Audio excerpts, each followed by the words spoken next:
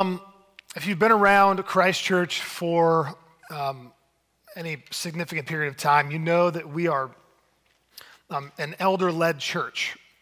It's a little bit unique here because every church polity has sort of a different governance and based on your denomination and your church tradition. Ours is that we have an elder board, and then we have a staff, and then we have the congregation. And so the elder board is really just, what I've been saying lately is this, because I love this description of elders, is we're the lead followers. We're the lead followers. That our primary job is to be the leaders in the church that are just pursuing Christ kind of out front, and then we're just inviting everybody else to do that with us. And so we've over the years had different leaders in those roles, and some have rolled off, and this morning we're actually going to be installing a new elder. And if anybody knows Wayne Paulette, I've known Wayne he's in here, right? Yeah, there he is. So he's not here this morning, actually, but I've known Wayne for, I was thinking about this, maybe 15 years or so, because we've been here for 11 and then several before that at West Hills. And so just a few quick personal things about Wayne. I've noticed this about Wayne, and I've been able to watch this, just the way that Wayne not only loves and serves and cares for his wife first and foremost, because if you're not doing that, then you're disqualified automatically from even being considered as an elder. The way that he serves and loves his kids, his 2 daughters and his grandkids, and his son-in-laws over the years has just been really fun for me to be able to observe and to watch and just be inspired by. The way that he loves and serves and cares for the church and the people of the church. And so we've been in conversations with Wayne for many months about having him join us on the elder board. And after a significant process with some study and questions and conversations and prayer, we've come to the place where we want to welcome him on the board formally this morning. And so I'm going to invite Wayne to come up here in a minute. Let me just read. Yeah, come on up, brother. Let's welcome Wayne up on stage.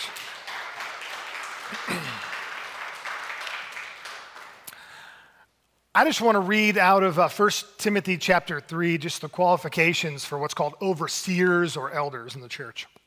It says this, the saying is trustworthy. If anyone aspires to the office of overseer, he desires a noble task. Therefore, an overseer must be above reproach, the husband of one wife, sober-minded, self-controlled, respectable, hospitable, able to teach, not a drunkard, not violent, but gentle, not quarrelsome, not a lover of money. He must manage his own household well with all dignity, keeping his children submissive. For if someone does not know how to manage his own household, how will he care for God's church? He must not be a recent convert, or he may become puffed up with conceit and fall into the condemnation of the devil. Moreover, he must be well thought of by outsiders, so that he may not fall into disgrace, into a snare of the devil. And so you find in 1 Timothy chapter 3, but also in Titus, these qualifications for elders. And we not only believe that Wayne fits into those, that's kind of the baseline. So I think that's an aspiration of all of us, right? Just this list would be like, yeah, I want all those things in my life. Those are good things. That's a baseline. And then you transition and move over to just calling. Is this particular person called to lead in this capacity? And we've come to the conclusion that the answer is yes right now in this season, that Wayne has been called by God to serve and to lead at Christ Church. And so I'm going to give him just a minute to say a few words, and then we're going to ask him a couple of questions. And then we're going to pray over him, and that'll be it. So I think we have a mic here, Wayne, if you want to use that. Good morning. Hey, I'm the introverted bass player back here. Just a little bit about myself, really quick history. Married to a marvelous woman. Everybody's probably met Chris, that I've been married to for 42 years, and couldn't be happier. I've got 2 marvelous granddaughters, 2 wonderful grandsons, and 5 incredible grandchildren. I was a sinner. I'm still a sinner. I needed a Savior, and God came to and blessed me, filled my heart with the Holy Spirit, gave me the message of salvation. I accepted the message of salvation years ago, and I'm grateful every single day that I wake up and live and just know that Christ died for me and that I will someday be with him in heaven. And not a day goes by that I'm not grateful for that. When I was approached to become an elder, I said, okay, I'll think it over. And my immediate answer was, no, I'm that crazy. No, I'm not going to do it. Like Jud said, one morning during my quiet time and doing some Bible reading, the Holy Spirit just opened up some scripture for me, and I saw that it was all about serving and trusting the Lord, not trusting me, not based on my decision, trusting him. And it was at that point that I told Chris, after my quiet time, I said, hey, I'm going forward with this. And she was in full support of me. And yeah, so here I am today. So thanks. Yeah. Thanks, man.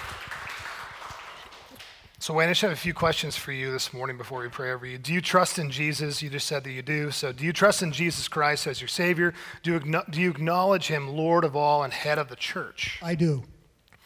Do you accept the scriptures to be, by the Holy Spirit, the unique and authoritative witness to Jesus Christ in the church universal and also God's word to you? I do. Will you fulfill your ministry in obedience to Jesus under the authority of Scripture and being continually guided by the Holy Spirit? Yes, I will. Will you be a friend among your co-elders in ministry, working alongside them for the good of this church and to the glory of God? Yes, I will. Will you in your own life, your own personal life, seek to follow the Lord Jesus Christ, love your neighbors, and work for the reconciliation of the world? Yes, I will. Will you seek to further peace, unity, and purity of the church? Yes, I do. Will you pray for and intentionally seek to serve the people, many of these people, with energy, intelligence, imagination, and love? Yes, I will. Will you shepherd this church, not for gain, but eagerly, not domineeringly, but gently, being an example to the flock? Yes, I will. All right, praise God. Let me pray for you. Gracious Father, we thank you for Wayne. Would you give him strength and wisdom to care for, to love, and to serve this congregation for the building up of the body of Christ? Would you grant him humility and affection and love for this church body, that we would grow collectively and be built up in love as well? We trust that you will, and we pray all this in the name of Christ. Amen. Father, we thank you for Wayne, for the man that you have built up and established him to be, for bringing him to a knowledge of your saving grace, for filling him with your Holy Spirit, for filling him with a servant's heart, that he would serve his family and his friends and his church, and ultimately serve you. Father, would you be with Wayne as he serves as an elder of your church, that you would help him to rely fully on your strength and not his own, that you would help him to continually return to you for wisdom, for understanding, that you would help him to turn to you in repentance continually. Father, I pray that you would just be with him, help him to see needs throughout the church and to fill them, to not be afraid to step in and to lead, to not be afraid to step in and to care and to shepherd. Father, just be with him as he leads, and most of all, help him to glorify you above all things. It is in your name we pray. Amen. All right, amen, amen. Church, just welcome Wayne in as an elder this morning. Thanks, Wayne.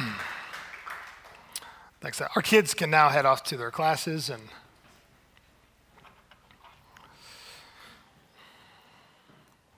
if you're going to be in here, I invite you to open your Bible, if you have one, to Malachi chapter 2, really chapter 3, 2:17.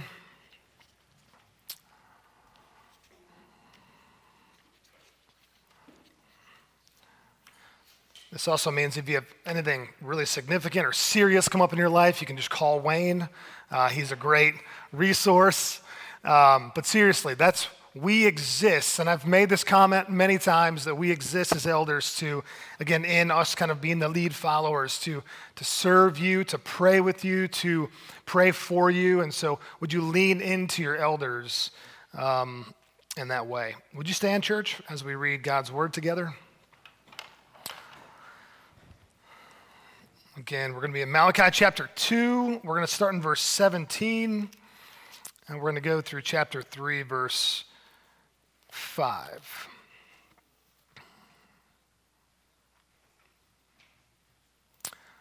Hear the word of the Lord. You have wearied the Lord with your words. But you say, how have we wearied him? By saying, everyone who does evil is good in the sight of the Lord, and he delights in them. Or by asking, where is the God of justice?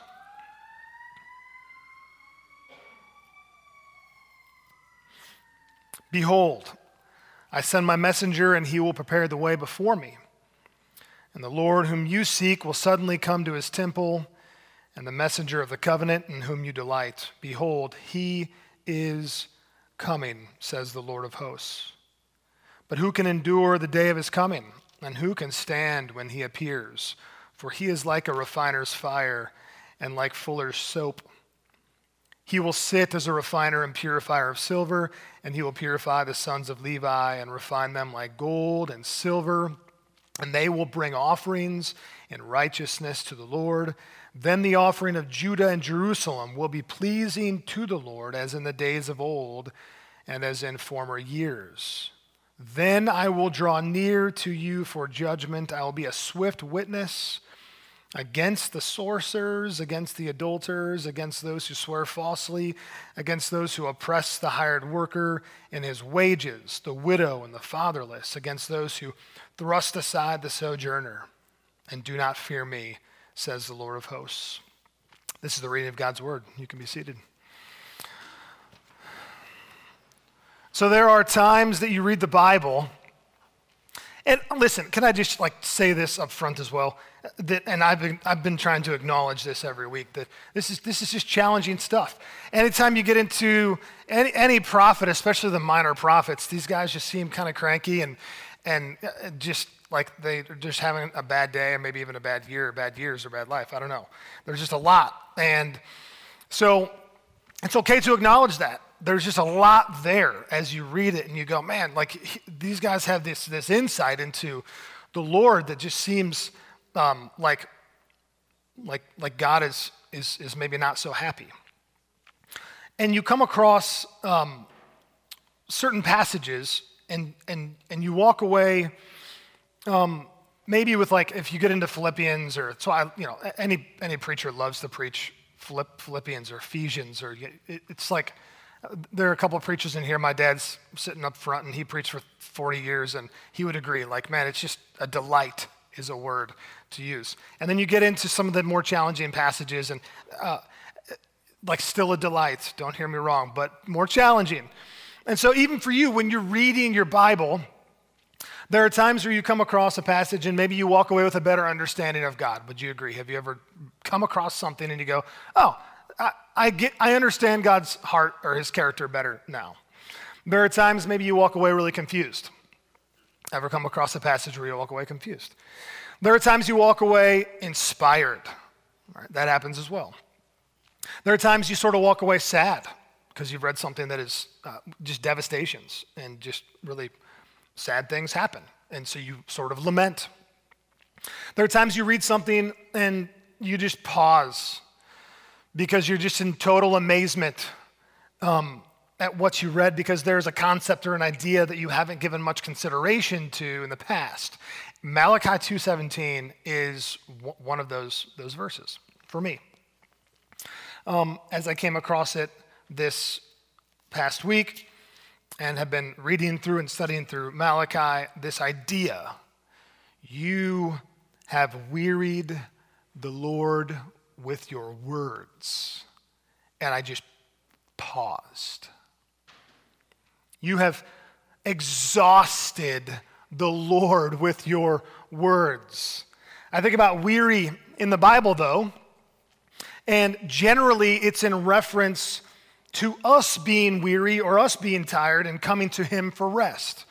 Like in Isaiah chapter 40, 28 to 30, have you not known, have you not heard, the Lord is the everlasting God, the creator of the ends of the earth. He does not grow faint or grow weary. His understanding is unsearchable. And so we know here, because of Isaiah 40, we know that he's not like literally tired, because he has unlimited endurance, but rather he's tired of something that the people were doing.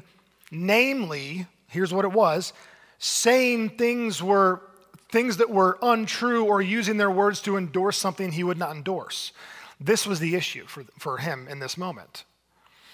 That they were using their words to say things that were untrue and to endorse things that God would not endorse, okay? The average person, just for some context here on words, speaks like 10,000 words a day. I think it's between like 7,000 and 17,000 words a day, kind of depending on how much you talk. That's how that works. It's math. So we know that God gave us words to use. He gave us different languages to be able to communicate. He gave us his word to have knowledge and understanding about himself. In John chapter 1, it actually says, in the beginning was the, say it with me, Word. And the Word became flesh. And so Jesus is actually called the Word. Words matter to God. And we know it's not words in general that weary God, but what it is that we are saying, what our intentions are with those words, and what the heart behind the word is doing. What is your heart doing behind that word you just said? We've become a society of monologuers, believing that everyone needs to hear our point of view, or that social platforms give us permission to use our words in any way that proves our point, because social platforms sort of do that, right? Far too often we use words like weapons, though, against people who represent different points of view. We vilify people with our words. The church, it turns out, is often just as guilty as the world in using our words in ways that are not of God. We tear ourselves down and we wonder why the world mocks the church, claiming that it has lost its love, or maybe even at times we use words within the church to create unnecessary divisions. All of that is true. All of that happens. Maximus the Confessor, what a name.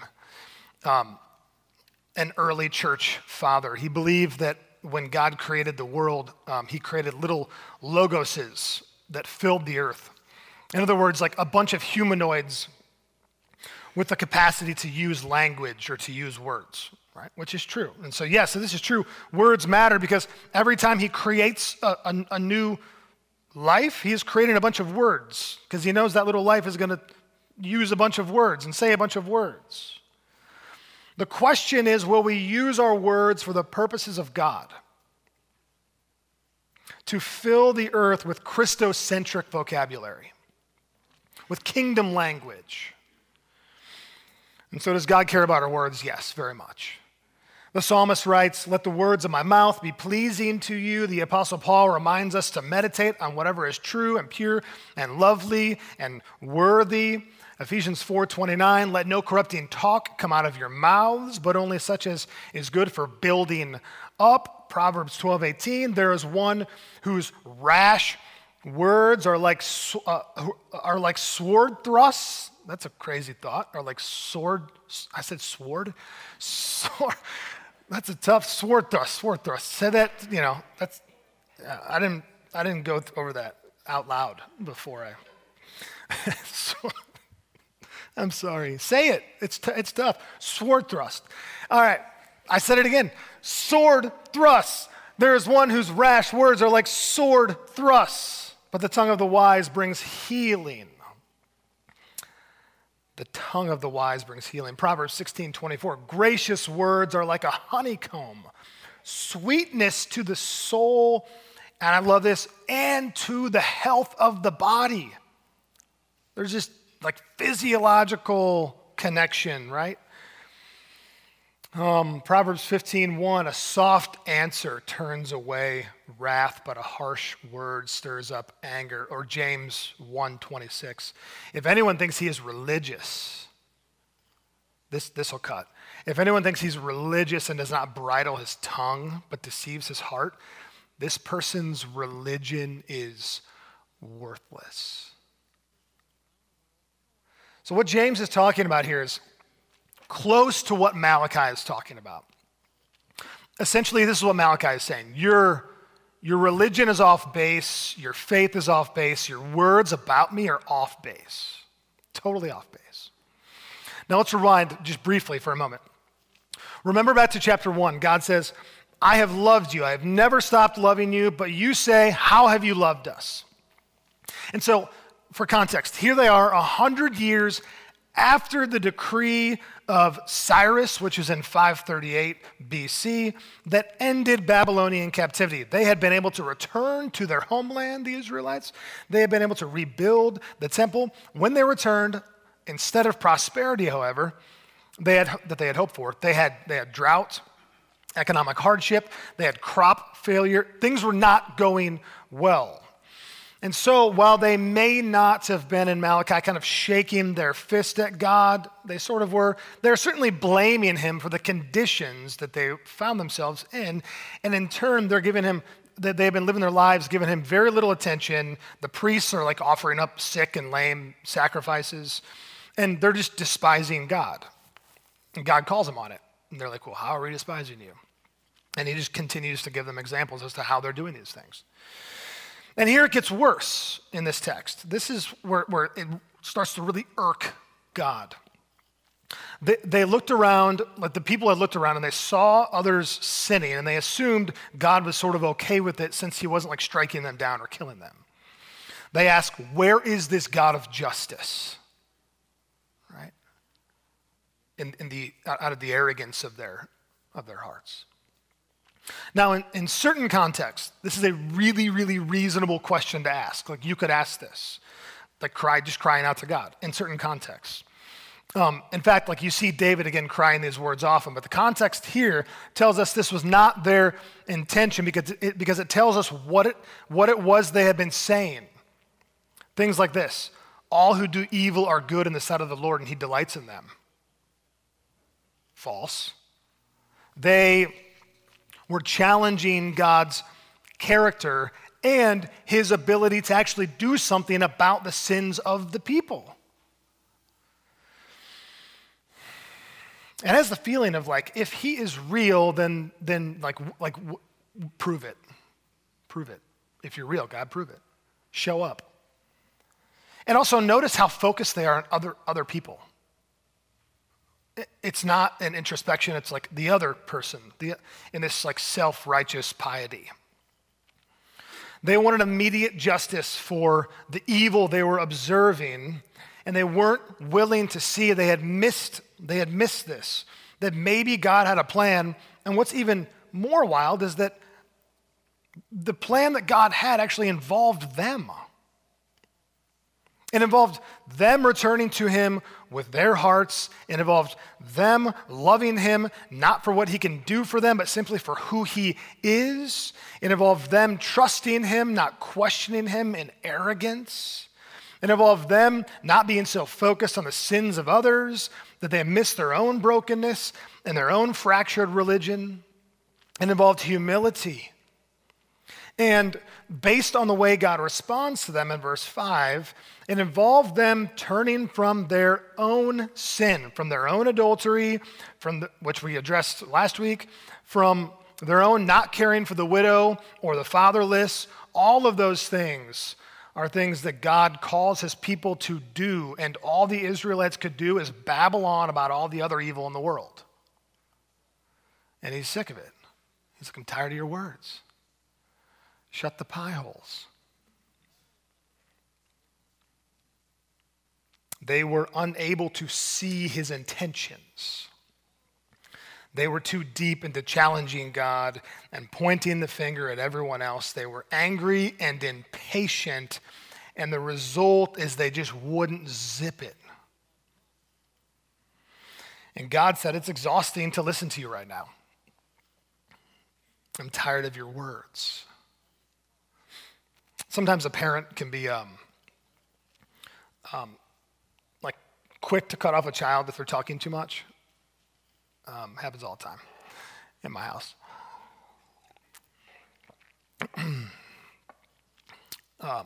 Especially with one. But this is not what was happening here. It's not you, Noe, or Ty. This is not what was happening here.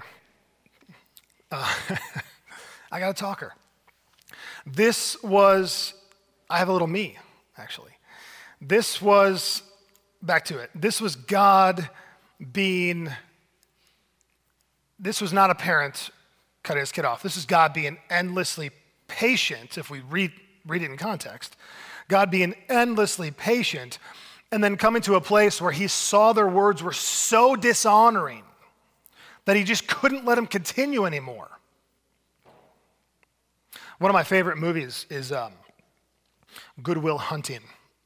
Anybody else? Woo woo. Unbelievable story. So the context here is it was written by Matt Damon and Ben Affleck. Will was a janitor at MIT, had an unbelievable gift for mathematics, but after some run-ins with the law, the judge ruled that he needed to see a psychologist or a psychiatrist to get some counseling in his life. So he pairs up with a psychologist played by Robin Williams named Sean McGuire. And at one point, Will begins sort of interrogating Sean about his wife who had passed away. And you can see that initially Sean is very patient. He's listening to Will, and he's trying to kind of get Will to sit down. And then at a certain point, Will becomes so disrespectful that Sean grabs him by the throat and says, if you ever disrespect my wife again, I will end you. I will end you. There's a word in there that I won't use. God responds to their question, where is this God of justice, by saying, here's the, who will be able to endure his coming in the state that you're in right now? Who will, or who can stand? For he is like a refiner's fire and like a fuller's soap. In other words, he will cleanse the world of all the unholiness that is in it right now. But I want you to see this. They were so impatient for the God of justice. It appears to be the case. They were so impatient for this God of justice to enact his plan that they didn't realize they were to be that they too were actually going to be a part of the judgment. The way they were living their lives in dishonoring God was going to be rolled into that same judgment. God is trying to capture, to grab onto, to get their attention again. And all they can do is focus on what he's not doing and what other people are doing that is contrary to his good purposes. That's all they could focus on. Have you ever been so impatient about something you can't stop talking about it?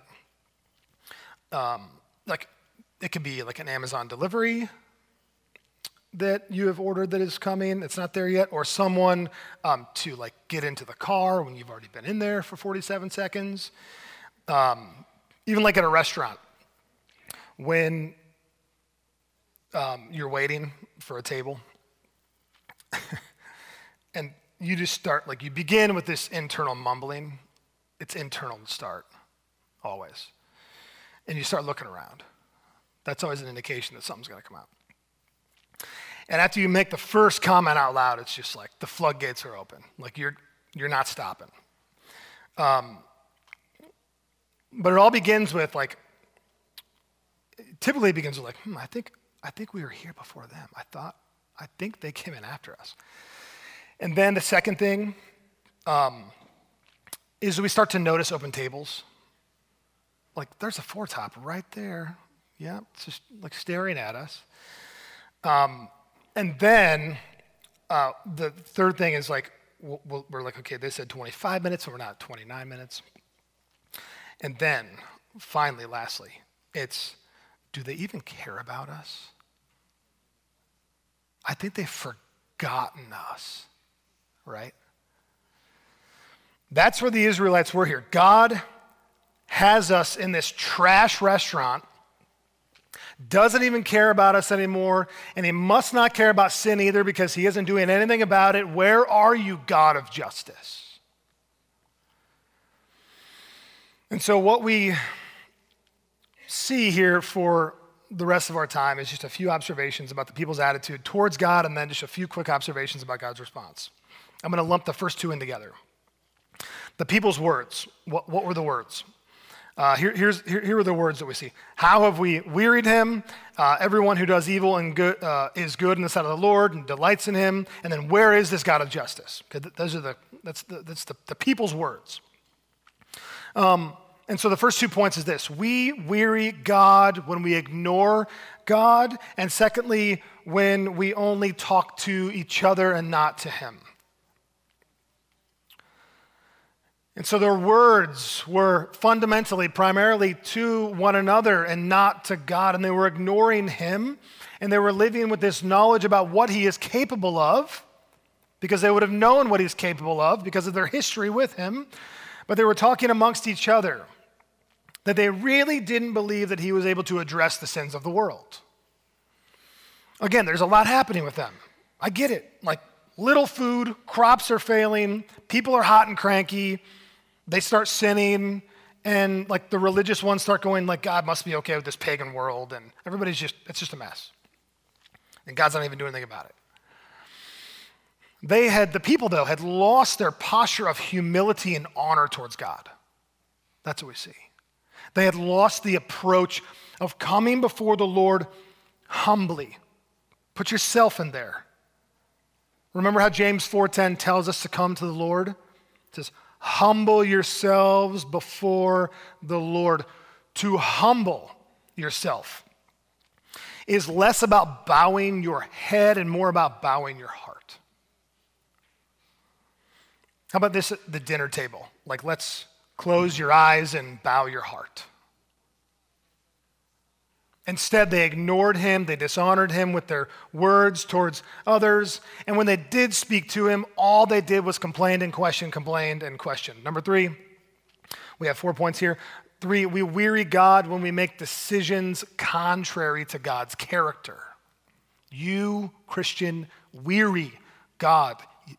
He becomes tired of observing. So while he is endlessly patient, he's looking upon you and desiring for your flourishing. And so he's going, why do you continue in this? We weary God when we live and make decisions in our lives that are contrary to God's character. The Bible tells us that God delights in those who walk according to his ways because he's watching his kids flourish. What parent doesn't want to watch his kids flourish? What are his ways? I think to like summarize his ways and maybe one encapsulating would be Sermon on the Mount, Matthew chapter 6. But seek first the kingdom of God and his righteousness, and all these things will be added to you. You want to know how to align yourself with the ways and the purposes of God in your life? Go there. Seek first the kingdom of God. Kingdom living, not worldly living. Kingdom perspectives on who God is. And lastly, we weary God when our actions cause others to reject him. This is a big, big no-no here. This is a big, big no-no to God. And it seems as though he's really frustrated with this. In their questioning, imagine this. In their questioning of him, in their complaining, they were spreading a general unbelief about God and what he was capable of. It's like anti-evangelism. It's like when someone says, did you hear? And then you just go on to straight up buy it. Yeah, I didn't hear that, but man, that's crazy. How quickly we are to agree. We kind of head nod. Even when we disagree internally, we're like, yeah, for sure. I remember I heard a preacher one time talk about this. He's like, in integrity, he's really trying to work on when he disagrees with someone, like just doing this instead. Like instead of like, for sure. Have you thought about this? Because like you're giving off that like, I'm agreeing with you.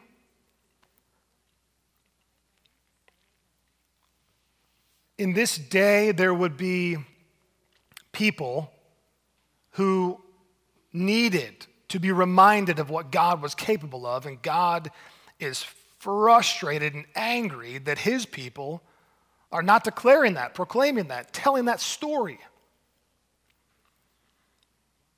How hard for your neighbor to trust in God if all you do is complain about God? That's the most insane evangelism strategy I've ever heard of, and God isn't into it. So how does God respond? That's the last piece here. How does he respond? A better way forward, I'll say that. It's for sure a better way forward. So they're asking in this, where is this God of justice? And watch, here's his response. Do you think you're ready for me? That's really what he says. Really? In all this trash, like you think you're ready for me? And all the unholiness, the sorcery, he says, the adultery, the lies, the oppressing of the hired workers and the widow and the fatherless and the sojourner. You really want me to come into all this unholiness now? You think that will go well for you? He says, first you need to be refined and purified. To go back to previous verses, first you need to guard yourselves in your spirit and do not be faithless. First, you need to remember the covenants I made with you and believe that I am not only a covenant maker, but a covenant keeper. First, you need to stop giving me your worst. First, you need to say, great is the Lord beyond the border of Israel. First, you need to see that I am a great king and that my name will be feared among the nations. All those things are found in the previous verses. And it seems to be that our words, what we say, are the single greatest indication as to whether this is actually happening in our hearts. Whether we are being faithful and guarding ourselves, our words will reveal that. Whether we are honoring God, your words will reveal that. Do my words contribute to Christ-like creation in the lives of other people? Do they possess a kind of reverence, a set-apartness, a holiness like God's? And so, can it be true, to wrap it up, can it be true that well after this, there's a 400-year period, so Malachi is the very last book in the Old Testament. There's a 400-year intertestamental period that God has simply given them a chance to simply live out some holiness. Christ had not come yet, and so no Messiah to point to as their atonement and to receive forgiveness from, but this is the beauty here in this text. I want you to see this. He directly tells them here that he is coming. Did you see it? I hope you did, because I even slowed down. In verse 1, the messenger of the covenant in whom you delight, behold, he is coming, says the Lord.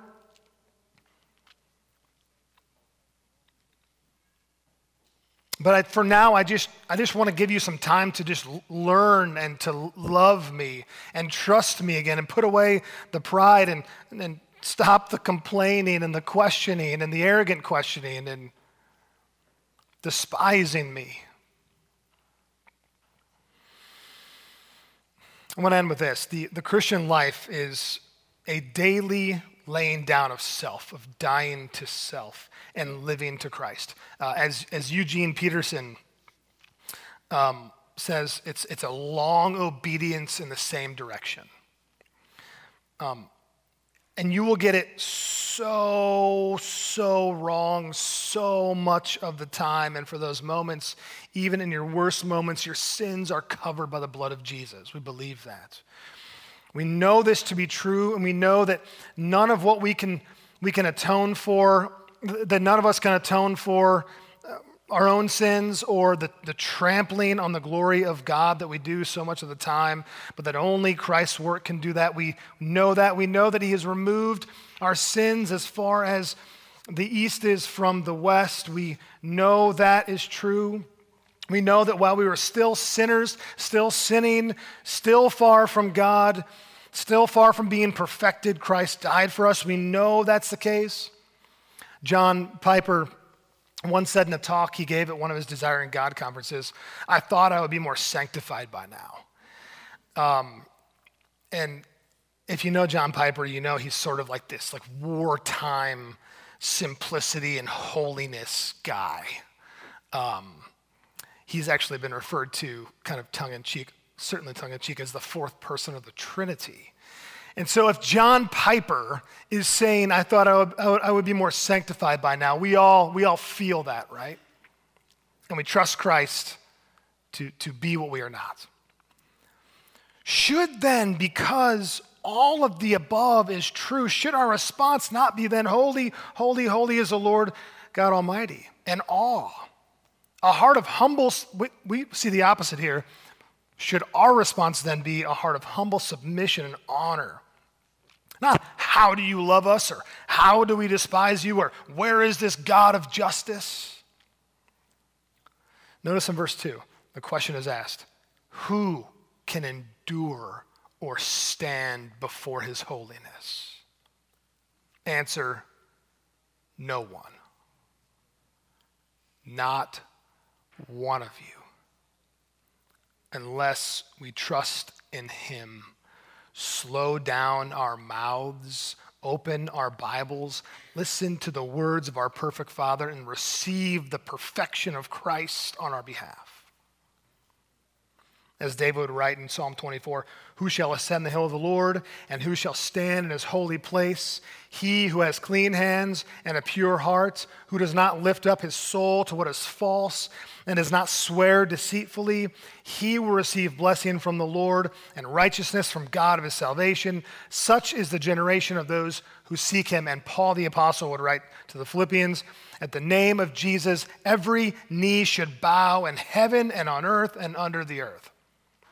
Who can stand? No one but Christ.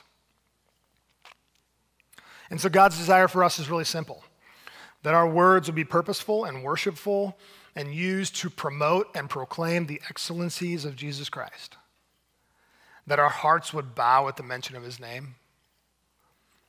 And so this morning, we will pause to come forward to observe a meal that every other week we observe. And we would say this, that all who have trusted in Jesus and that everything that I just spoke over the last 30 minutes resonates and makes sense, and you've received the perfect Christ on your behalf. To the question, who can stand, who can endure, you go, not I, but he can for me. To that person, we invite you to come. To the person who has laid down their life to the kingship and the lordship of Jesus Christ. And what this means is that the justice that should have been poured out onto you instead, in turn, has been poured out onto the Son of God, your Messiah, your Redeemer, your Savior. And so if you want to know kind of how to go about this time, just take a few minutes. The 3 R's maybe, use these. Just when you come and return to your seat, I would invite you just to do this. Reflect, repent, and then rejoice. Reflect, repent, and then rejoice. Reflect on your own soul, your affections, what needs refining. Repent of anything that you are doing in contrary to the ways of God, and then rejoice That like any good father does, he invites you to the table to dine with, to feast with, to receive forgiveness, grace, and mercy. And so will you pray with me? Father, we take time to remember your sacrifice this morning. We remember your broken body and shed blood. Lead us to not take this moment lightly, but rather to see how very holy a moment like this can be. Our prayer this morning is that our words that honor you would just simply be a byproduct of the new heart that you have given us. We don't just need our hearts to be tweaked, to be repaired. We need a complete remaking of our hearts. We need a new heart. We need new appetites and new affections and new worship. We're all worshipers here. We're going to leave here worshiping something. We just would ask, Lord, that you would be the center of that worship. We pray all this in the name of Christ. Amen, amen, and amen.